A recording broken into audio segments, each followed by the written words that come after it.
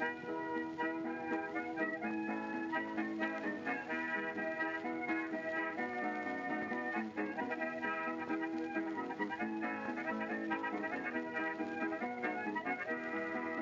everyone and welcome to Shot Reverse Shot, a film and television podcast in which we talk about a theme which changes from episode to episode. I'm Edwin Davis, and joining me this week through the miracle of satellite technology is Emily Benita. Hi Emily, how are you? Full of cold, but delighted to be here. I don't know how, if anyone's going to be disappointed that I don't sound my usual sparkling self, but trust me, I am pleased to be here. Yeah, you and I were both talking beforehand about how we are both very, well, not very sick, but a little touch of sickness. I am battling allergies because it's the time of year in Florida where just all the pollen falls down. On Monday, I walked out and my white car was a light green because of all the pollen that had fallen on it from the trees. So, yeah, I'm sorry if I'm a little sniffly. My allergies are playing up a little bit. It almost sounded like what Chicago has done to their river in celebration of St. Patrick's Day. The trees were celebrating St. Patrick's Day a little early. But I don't think they were quite the same key of green as the Chicago River, were they? Because I see that Twitter has, of course, taken this as an opportunity to green screen whatever they like into the river, which is quite amusing. Yeah, it's the same as any time anyone just holds up a piece of paper in a news broadcast or anything. It's like, well, that's going to get changed to something else online very quickly. They will never learn, and why should they? It amuses me. So we'll get on to the news, and I think our first story has to be the Lori Loughlin, Felicity Huffman college scandal that broke this year or week, or the college admissions scandal, where it was revealed that Lori Loughlin, who is probably best known for being in Full House and its recent incarnation Fuller House, as well as a bunch of films and TV shows that she's done for Hallmark over here, and Felicity Huffman, who's obviously famous for being one of our great living actresses, were caught up in a very large-scale sting of people who had been basically paying people to get their kids better scores on SATs, to get access to kind of expensive Tony kind of universities, or kind of pulling strings to get them academic scholarships when they were no good at the sports that required scholarships. And I found this to be very interesting just because, like, when I first read the story, my first response, and it was the response I gave to you, was, that doesn't seem too bad. Not necessarily because this is like illegal, which it is, but more in the sense of, like, this seems like something that rich people do all the time. So, like, well, I think I'd become so inured to the idea that rich people just pay money to get their kids into really good colleges that they don't deserve to get into, that this sudden, like, burst of interest in it came as a surprise. But then obviously when people were talking about, people from less privileged backgrounds not being able to get in, particularly on sports scholarships, which can be a really helpful way for people from disadvantaged backgrounds to, get to a good degree in a good college and kind of escape from, a cycle of poverty or discrimination. And the fact that they had also used loopholes for disabled students to try and get in also made it seem that it was really just awful all round in the specifics, and not just in the whole, you shouldn't be able to just leverage your wealth and success to get your dumb kid a slight leg up in life. Sorry, just phrase, you're dumb kid. Well, of course, the internet had a field day because Felicity Huffman is, I can't remember exactly their legal status, whether they are married or long-term domesticated, partnered, but their children, their issue. William H. Macy is, of course, now embroiled in what appears to be what every single character he's portrayed ever has been in. Life Imitating Art, vice versa. Lots of people were finding tweets from Felicity Huffman's account. She has a kind of mothering, parenting, but emphasis on the mothering blog called What the Flicker, based on her nickname, but also I think a lot of people were saying, watch the Flicker, Huffman. But a tweet where she was like, what are your hacks for for school, and of course everyone was ripping that apart, and various screen grabs from Desperate Housewives, which is a shame because Lynette was always my favourite, but she was not beyond doing a dirty deal every now and again to make something go away. And that aside, because I think the immediate level, and certainly the one that I had and that you had, Ed, is like, oh, it sounds ridiculous, but it's not so bad, right? Like but that first reaction is of shock, and then you go into making all of the jokes, and then you unpick it and you unpick it, and the more that's come out, particularly op-eds, in terms of this is actually the crux of like what American class is and what the American class system is, and in terms of the absolute spiraling cesspit of really unhelpful conversations about class that are happening right now in the UK, because no one in the discourse is coming out well. And there are lots of good points to be had, but no one's making them in a good way. Again, with this, it's that the thing that I absolutely, like the rest of certainly the people I follow on Twitter, absolutely love a fraud story, particularly when it's really rich people involved, because I mean, this is like Fyre Festival in a way, right? But like, you look at the Anna Delvey case, for example, which is, there's something that's just incredible about the story, because at its heart is a mystery, which is how are they able to get away with it for so long, particularly in Anna Delvey's case, because she essentially just managed to get away with a wing and a prayer, being seen at all the right parties, and somehow managed to coast off a lot of people who knew each other in quite a small circle, not talking about things whatsoever, and seemingly the grace of many an exclusive 5-star hotel in Manhattan, who were just like, it's fine, the money will come. I don't know how their business model operates, but everything came far too late. But that's fascinating, and I cannot wait for the inevitable biopic about it. I just hope that it's not... I hope and pray it's not Aaron Sorkin who adapts it. And the thing with Lori Loughlin and Felicity Huffman, they are, of course, the two named people, although this is a huge fraud circle. Like, this is a ring of a scam. Like, but there is something about that we're able to pluck out these two women, and a lot of people are saying, oh, this is actually, you know, there's sexism here, there's misogyny here, and you know what the fact is, we're living in patriarchy. There's always a grain of that to everything. But I would say in this case there is a hypocrisy, because you look at Lori Loughlin and Felicity Huffman, and they were making money off of presenting themselves as parenting influencers of that generation, right? Like Lori Loughlin popped up a lot in her daughter's YouTube videos. Her daughter, of course, then making her own income from getting sponsorships from like Amazon Prime Student, and interviews are being shown around her, like, oh, refreshingly relatable college dorm room, and how I just think it's that hypocrisy. But at the very core of this is that nugget of like, but you are so rich, why? Do it the old-fashioned way. Donate a sports wing. Name it after yourself. And it's this. It is bringing out this idea of what college means, and I just wonder. I'm not actually aware of how far their kids are into their college careers, right? I mean, the fact that you even really call it a college career rather than a university sort of duration, or what year they're in, essentially, right, in college. Because I want to know what their grades are. Like, what if you go through all of that effort, you absolutely use your aching privilege to further push down the whole system that was built for, which is meant to help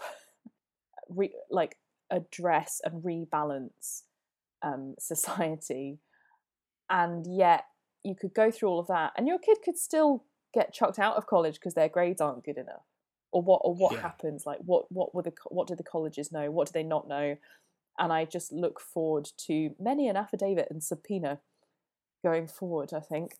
Yeah, I think it's going to be very interesting to see how it plays out, because a lot of people have said this is like maybe one of the more egregious examples of something that just happens all the time. And you're right, it does really shine a light on what a college degree means, because it really does feel as if, if you are already fairly rich and probably set for life, it's really just a status thing for Yeah. people to say, I went to Harvard, I went to Yale, whatever.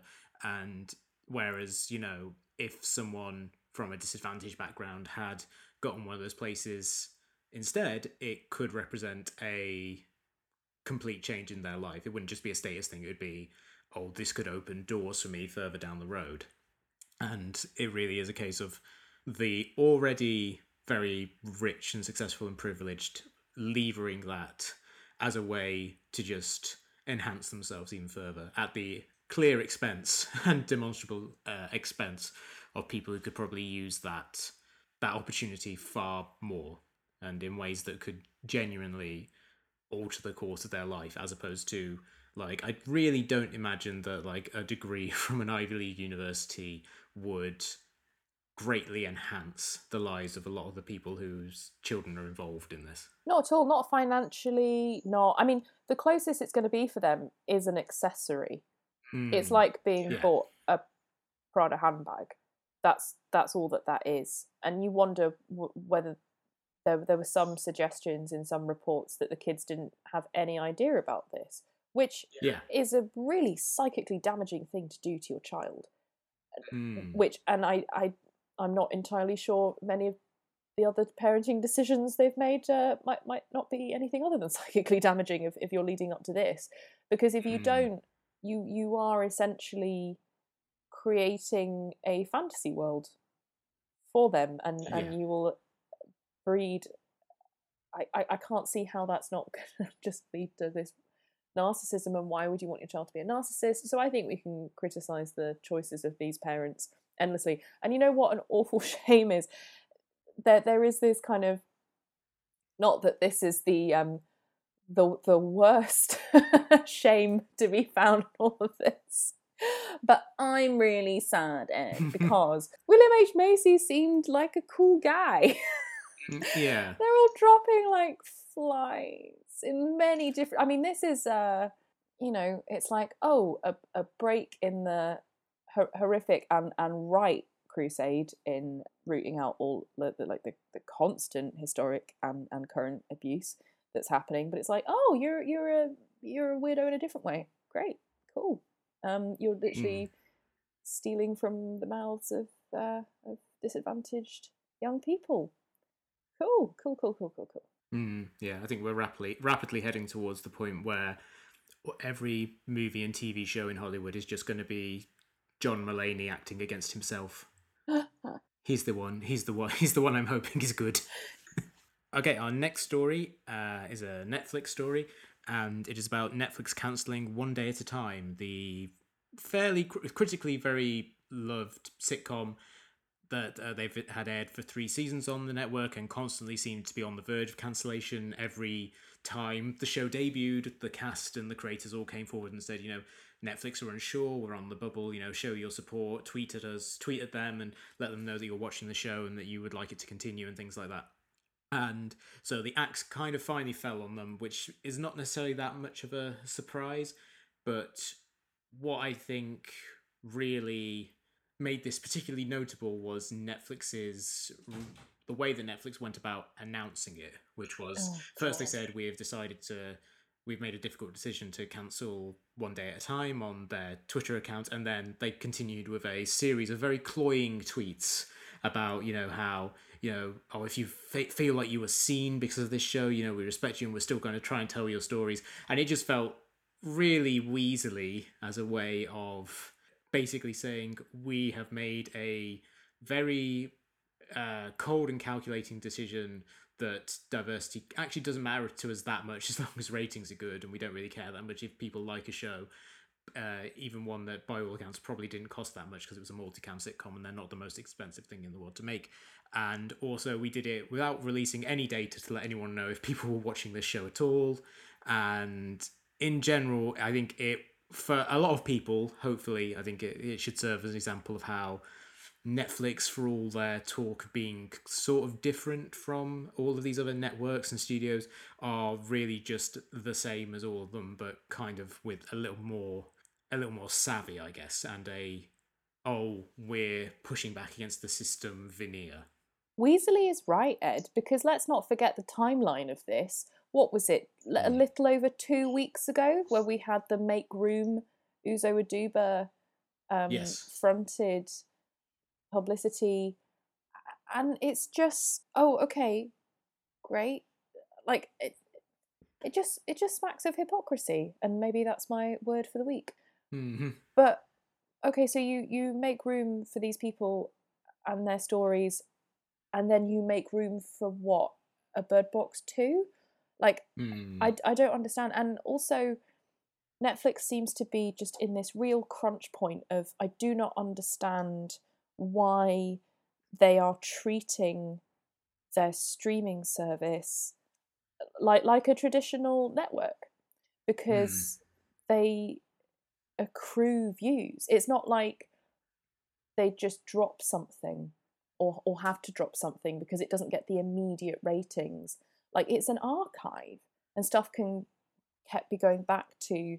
And I suppose the difference is like what money are Netflix actually putting into the show being made? Because am I right? It's actually a Sony made show. Is that right? Yes, that's right. Right. So what are Netflix actually losing by keeping it?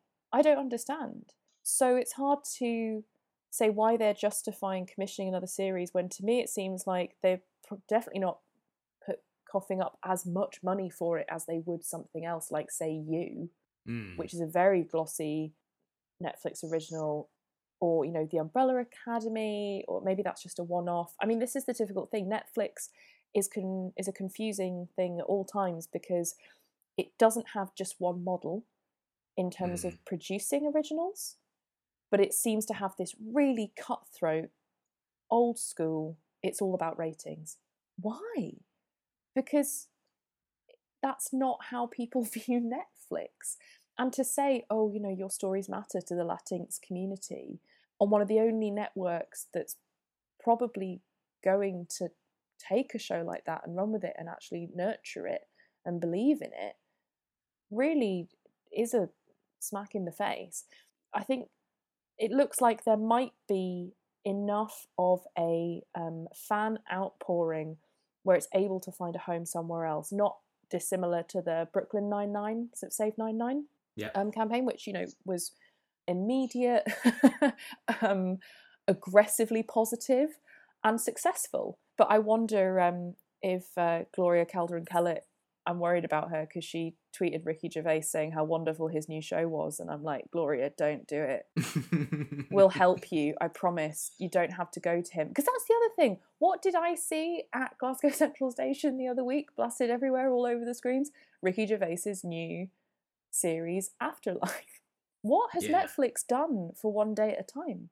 What has it done? How has it helped it, other than just kind of having it there for a bit? And like you say, it's had this sword of Damocles over it from the start. So surely, if you do want to make room, why wouldn't you be more pushy with the algorithm? Why wouldn't you encourage people to watch it? And it all goes back to a lot of what Paul Schrader said in his Facebook post not that long ago. God, what world are we living in? Yeah, no, a real sentence I can say now. Paul Schrader on his Facebook post talking about, the algorithm is still kind of God. And Mm. it's not a mistake. We can't just say like, oh, it's also automated. Like, real people make algorithms and real people put their biases into them. So you're right, it's Weasley, and it smacks of hypocrisy in how Netflix have done this and announced it, and it's a really bad way to handle everything. Mm. In stark contrast to that, a company that in the end did the right thing.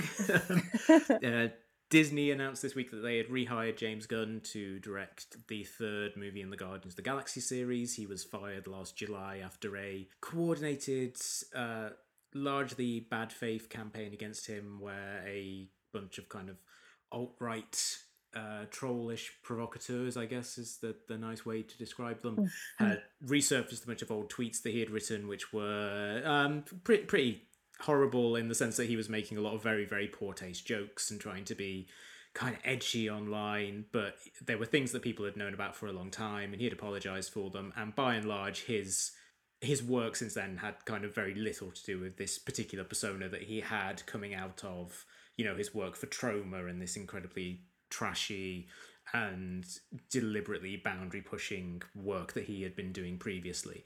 And there was a huge outcry at the time. A lot of people have been pushing for Disney to rehire James Gunn because they said, this is a real nothing of a story. This isn't a case of someone having caused like direct harm to people through their actions. This isn't like someone who's been found out to have committed acts of violence or sexual assault. It's someone having made very bad jokes for which they have apologized about on numerous times and tried to be better about.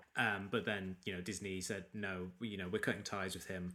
And then over the past year, like Dave Bautista, who is in the Guardians movies, was very vocal about how he wanted him back. There were lots of other writers who kept talking about how James Gunn should be rehired, and bits and pieces of the story kind of like started coming out. It's like, oh, Disney still want to use the script that James Gunn had written. And you're like, okay, so I guess he's still kind of in the window. And then there was no concrete reports of them having found anyone to hire him. And then this week they basically said, yeah, we decided we were going to hire him again like months ago, but now we're announcing it. So it kind of seems as if partly they say, because Alan Horn, who is one of the heads at Marvel and Disney, basically said, I was very impressed with how he handled the whole thing. The fact that he didn't kind of kick back at Disney, that he was very graceful in the whole thing, convinced me that it was right to try and get him back whoever we could.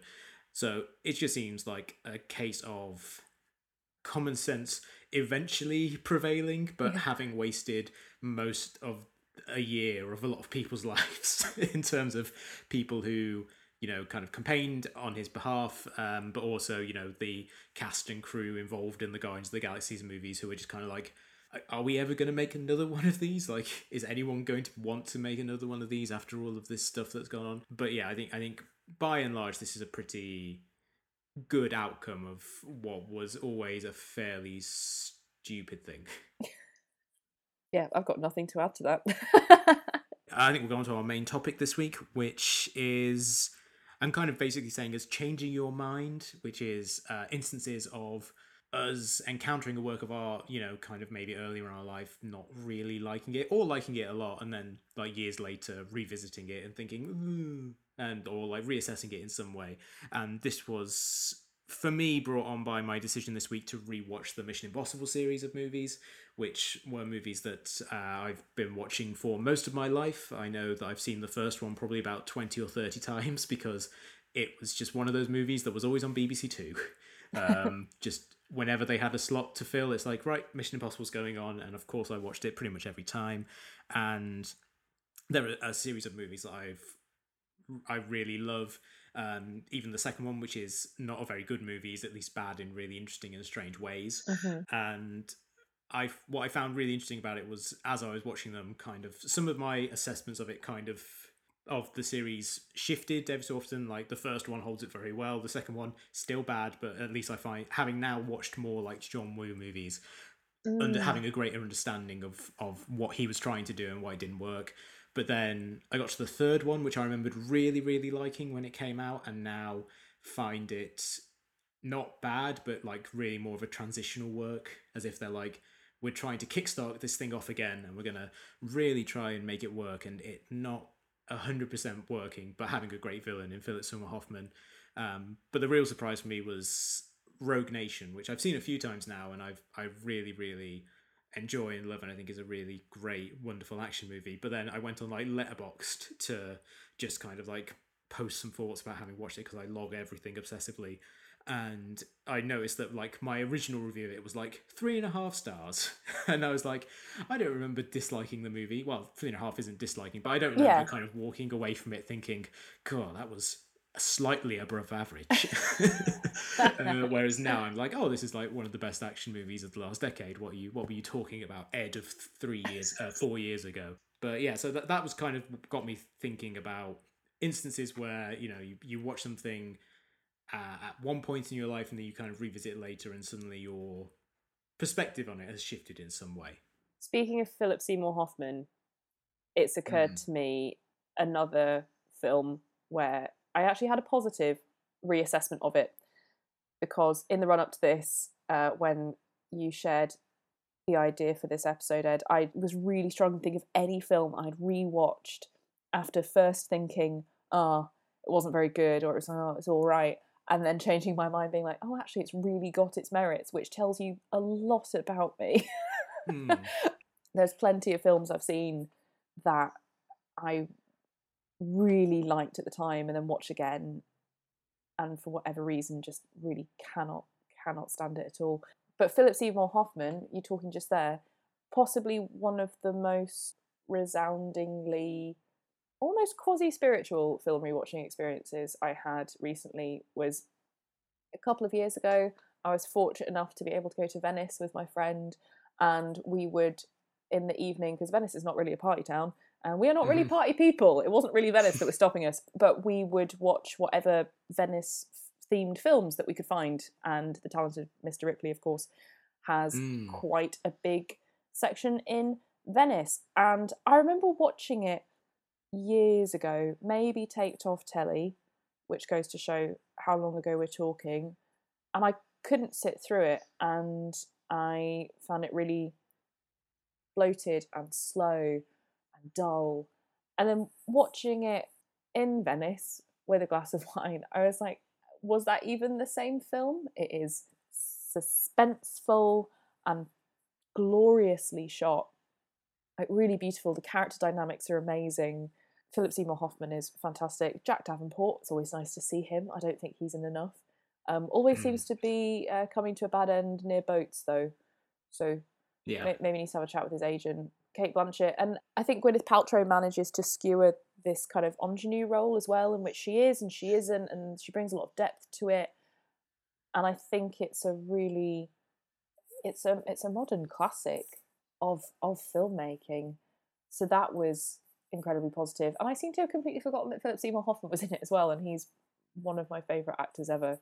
He's very good in it as well. It's like such a big, bold, confident character as well. It's so atypical from a lot of what he was doing around about that time. Yeah, for sure. And you can see the threads of someone starting to think he'd be great as Truman Capote as well, I think, Mm. from that role.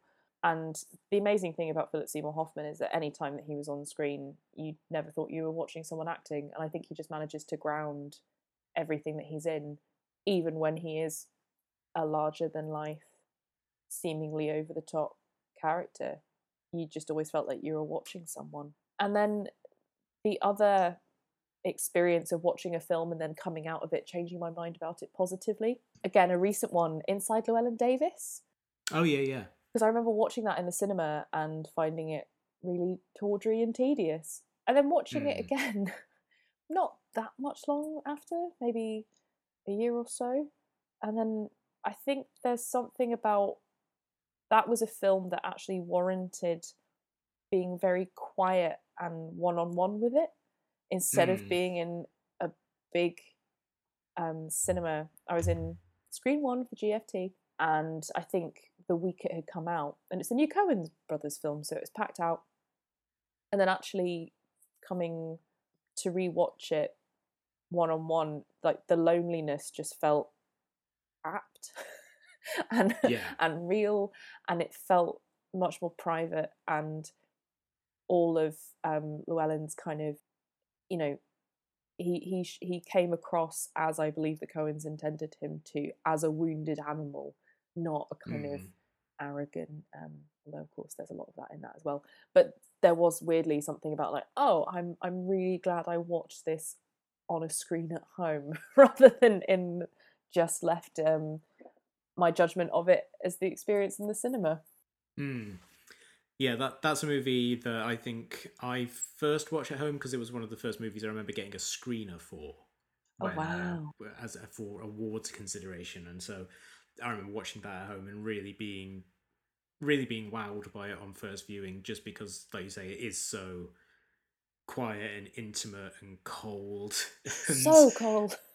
yeah, it's really that and Talented Mr. Ripley are really interesting contrasts. So one movie you can feel the heat radiating off of it, and the other one, when he's trudging around Chicago, you really do think, Christ, this is miserable in like the best possible way.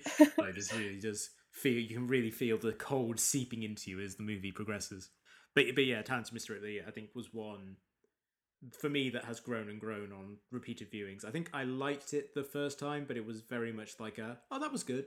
Mm. I liked that, but not necessarily kind of being bowled over by it. But it's a movie that I've watched a fair few times over the years now. Like, it's something I return to, particularly because in between watching it for the first time and watching it subsequently, I've read, I think, pretty much all except the final of Highsmith's Ripley books.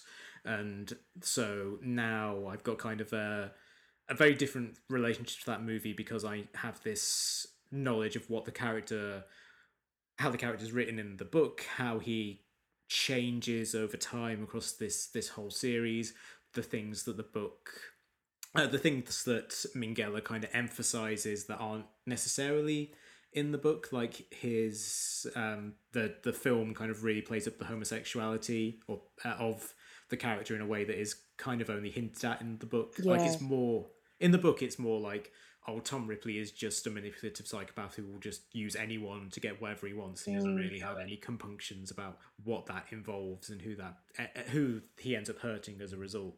So that I think that's quite a point of contention amongst like people who are fans of Ripley's books about how much the homosexuality is played up in Talented Mr. Ripley, the film. But for me, I really love about it is it's just so bifurcated a movie. Like, the first half is really kind of sultry and unsettling, and you're kind of, these characters are all kind of feeling each other out and trying to figure out what they want from each other, but they're also having fun, together in this kind of really beautiful Italian vista. And then halfway through, Tom Ripley cracks Dickie Greenleaf's head open with an oar, and then suddenly the movie becomes unbearably tense. Yeah.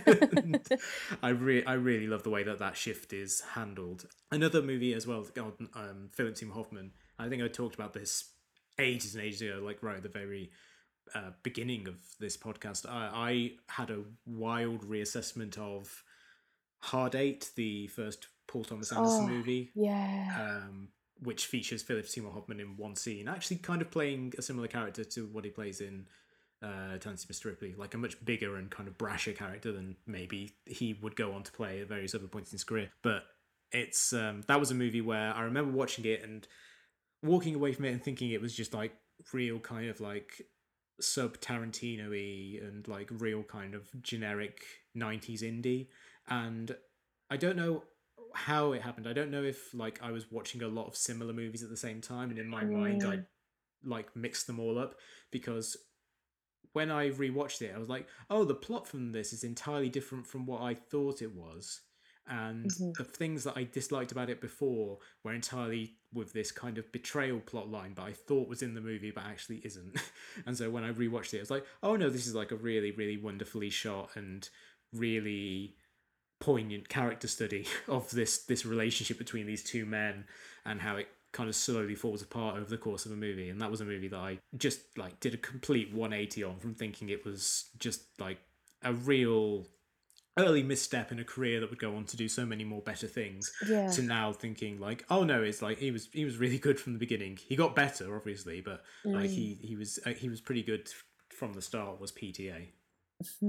Another filmmaker, another Anderson, in fact, who's, I think I have had very much a kind of a long arc of growing to like them over time, is Wes Anderson, who Yeah.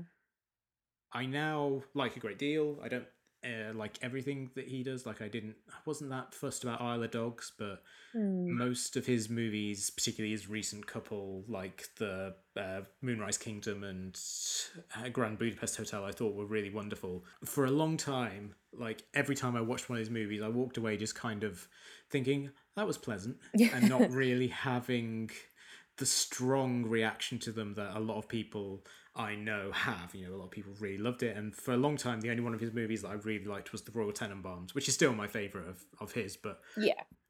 for a long time, it was like, okay, that one I like, and the others I think are kind of okay and kind of a little too mannered for me. But then, weirdly, after Darjeeling Limited, which is probably the one of his that I revisit the least, but that was the one I liked the most on first viewing, and the one I kind of felt really had this kind of aching sadness to it that is in a lot of his movies anyways, but like it was really up at the fore. After watching that, I went and rewatched like all of the older movies, and I was like, oh no, I suddenly like really get what he's going for now. Mm. And I don't know if something about Darjeeling Limited unlocked that for me, or if it was just like, you know, you get a little bit older. Like at the time that I was watching Darjeeling Limited, like I had just graduated from university, and I was like starting my first proper job, and like going through this kind of like period of transition and a sense of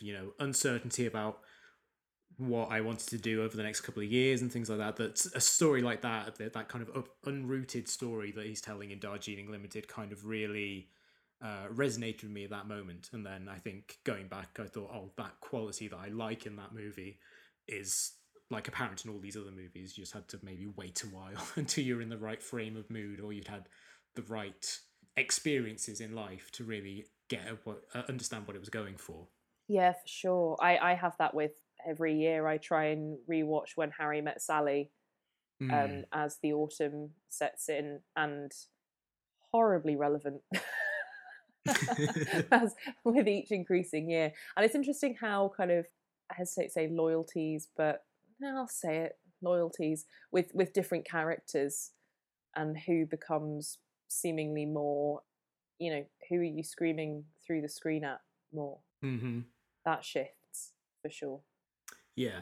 I think also one thing that I think affects how I feel about some movies is my own willingness to own my taste about movies. Yeah. And I think thinking, okay, I can say that these canonical movies do not work for me. I don't have to say, oh, everyone says these movies are great.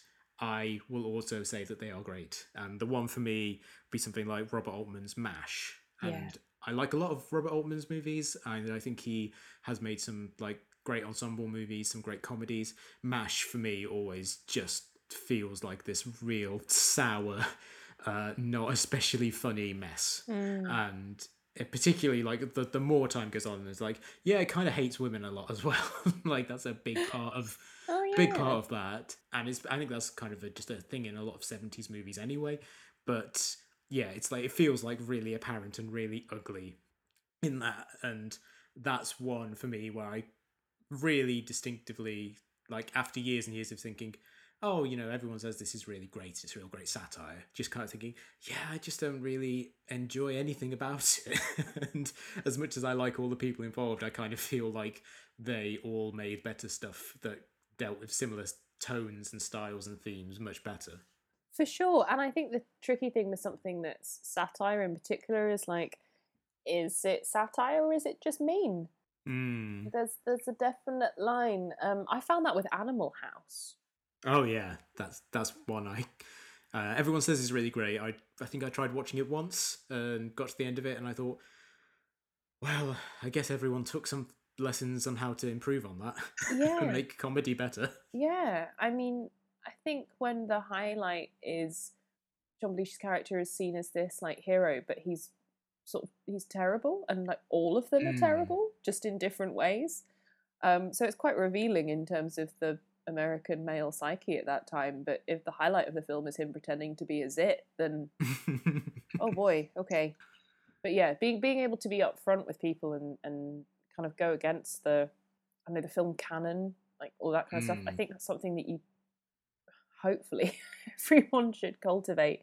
And I never seem to watch films anymore, so God, maybe I'll get further into my convictions, or just rewatch everything I've already seen and see if I still feel the same. But you're right. I think being able to be more upfront about your taste and check back in with things and watch them again and see and be honest, particularly if it's something that's seemingly like a sacred cow, is definitely a skill everyone should practice and also appreciate from other people. I think it should be a two-way street in terms of the conversations on film Twitter. Yeah, and I think it is also, there's a difference between disliking something but honestly trying to engage with it, and just straight out contrarianism, which has its has its values, contrarianism, because it does force you to engage with ideas that maybe you haven't considered before and to take things from a different point of view.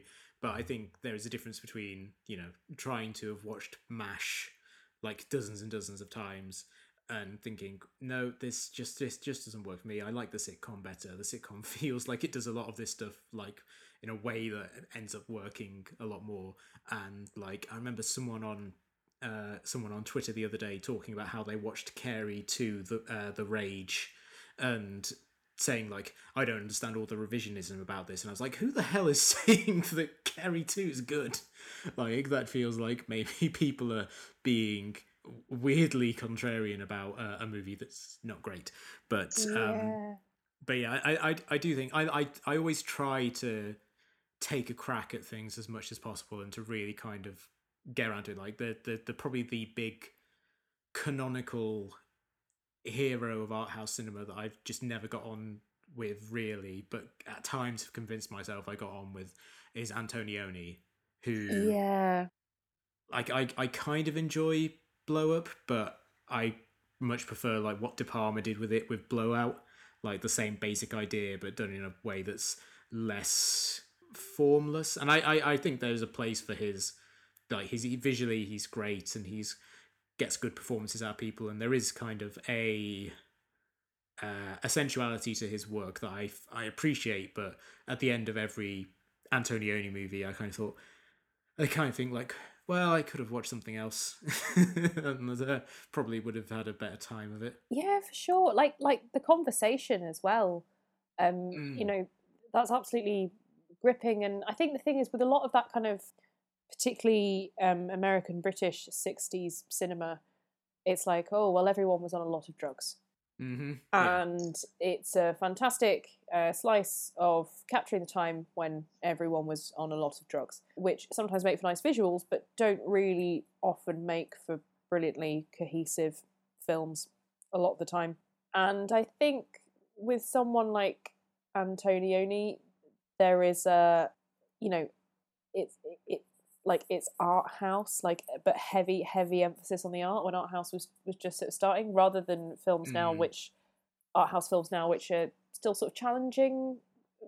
There's, it's not to say that there aren't films that are really kind of challenging in content and form, but I think with Antonioni I just feel like I have watched something that's more like a piece of video art, as we'd call it Mm. now, um, Yeah. or an art installation, but I don't have the same connection to it or relationship with it that I would a film. Yeah. There's something I think quite, you can either challenge your audience or you're trying to purposefully distance them, and I have very short shrift with that. Mm. Yeah, and I think in terms of, the history of film as well, when you go back and you watch older films, sometimes you can watch something like La Notte or whatever and think, okay, I can see where a lot of other filmmakers took inspiration from this and went on to do things that for me work better. But this was very much someone blazing a trail that no one else had really done much before, and therefore it's something that feels very much of its time. Mm. And which is not the same as like when people say dated. I'm just basically saying this thing really caught fire because it was something that people had not seen someone really do before, Yeah. and then it's incredibly important for that reason and influential, and it should be in the canon of great cinema because of the people who saw it, particularly American filmmakers watching Antonioni and Fellini and Bergman and all these directors and thinking, okay, I'm going to go and do. I see something in this that I want to recreate or I want to use to influence the work that I'm going to do. But it doesn't necessarily mean that you have to walk away from it saying, yeah, that was a great piece of cinema that I really enjoyed. You can say that was a great important piece of cinema that I probably will never watch again. Yeah. Yeah. Is there anything that you're interested or that you have in the back of your mind, Ed, that you'd like to go back to? Are there any films that are on your rewatch list?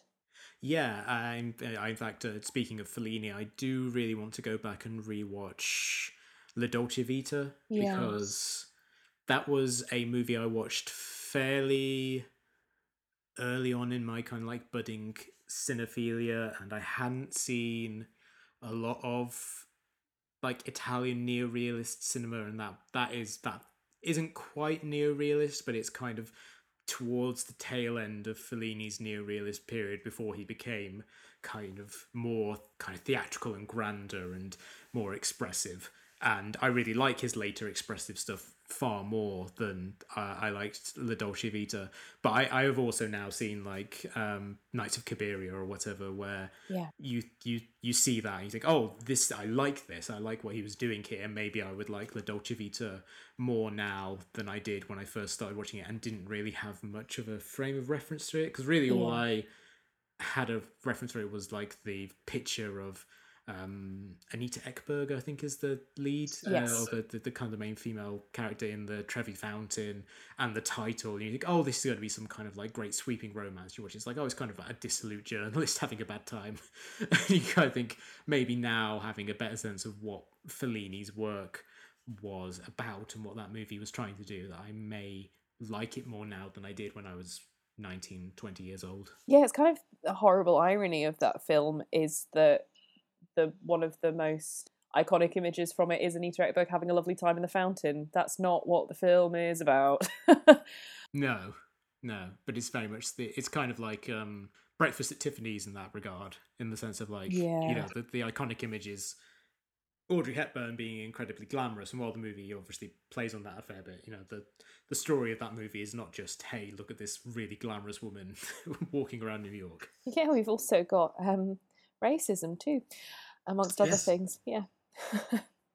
Also, I think in terms of like not just specific films, but how my relationship to certain artists, I think that have changed quite a lot over the years. I think the more an artist puts out more work, the more you have to kind of reassess how you feel about the work in it in their Yes. totality and how everything kind of fits into each part. And for me, probably the artists whose work I have kind of most reassessed over time are the Wachowskis, Yeah. because for them, like I saw The Matrix on VHS in like 2000, having had everyone I knew who had seen it in the cinema say this is the most amazing thing ever, and I watched it and I thought, well, that was really, really great, and being really excited for the sequels and being very mixed on the sequels, and then losing interest in them for basically a decade. Really, I didn't see much of their other stuff, but then I saw Cloud Atlas, which is a movie that has a lot of questionable creative choices in it, but Mm-hmm. is a kind of like amazing feat of world building, of editing, of the way in which it tries to collapse and connect all of these different lives being lived at different points in history. And it is this like real bravura, audacious work of art that doesn't stick the landing on everything it tries, but it tries so many things that it made me think, wow, I kind of really need to reassess, you know, what I think about the Wachowskis in general, and then you know, seeing things like Sense8 and Jupiter Ascending, which isn't a particularly great film, but is, you know, a bonkers and crazy and enjoyable movie. Yeah. Um, and then also seeing Speed Racer, which I do genuinely really like and think is huge fun, and is again just so weird and strange. I have gone through this real kind of thing with the Wachowskis where I went from liking them, falling off with them and thinking they were just kind of like a one-hit wonder, to suddenly thinking, oh, like these are like two of the most interesting and compelling filmmakers of my lifetime. And even if they aren't, not everything they do works for me. For this, even the stuff that doesn't work is far more interesting than all of the kind of good middle of the road filmmakers who only ever hit like singles and doubles and never really swing quite as big as they have. For sure. And as someone who is not in any way a proclaimed action fan, as a Mm. team, they are some of the most formidable action genre directors, hands down. Okay, so we end this episode as we end all our episodes with Shot Reverse Shot Recommends, in which we talk about a piece of culture that we've enjoyed and we think you, the listeners, will enjoy as well. Emily, what have you got to recommend for the listeners this week? Well, I have an app to recommend. Well, streaming platform, however you want to term it. It's called Next Up, and it is essentially a streaming platform for comedians, particularly in the UK, but they can be of various different nationalities.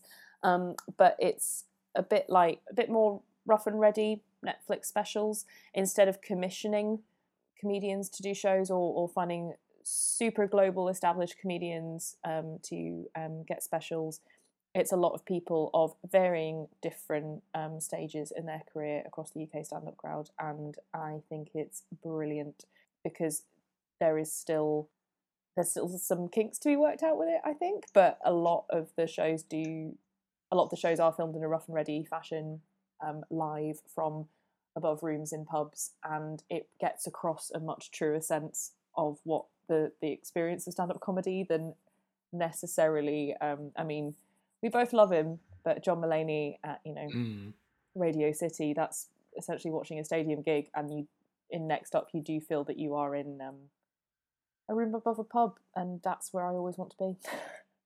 Cool. I'm going to recommend a documentary which is on Hulu over here in the US. It just came out on Hulu and has played in cinemas, and I think it's in cinemas in the UK at the moment, which is probably the best way to see it because it's a real overwhelming cinematic experience, which is the movie Free Solo, which just won the Oscar for Best Documentary just a few weeks ago, and it's a really interesting character study of a guy called Alex Honnold, who is a free solo climber, someone who climbs rock faces and mountains without any equipment, who over the course of the movie plans to climb El Capitan in Yosemite Park, which is this 3,200 meter high sheer cliff face, which basically no one had ever free soloed before because it's to do so requires an incredibly complicated route that has no room for error. So the movie is on one level about him planning this out, going on test runs with ropes to try and work out a route that would be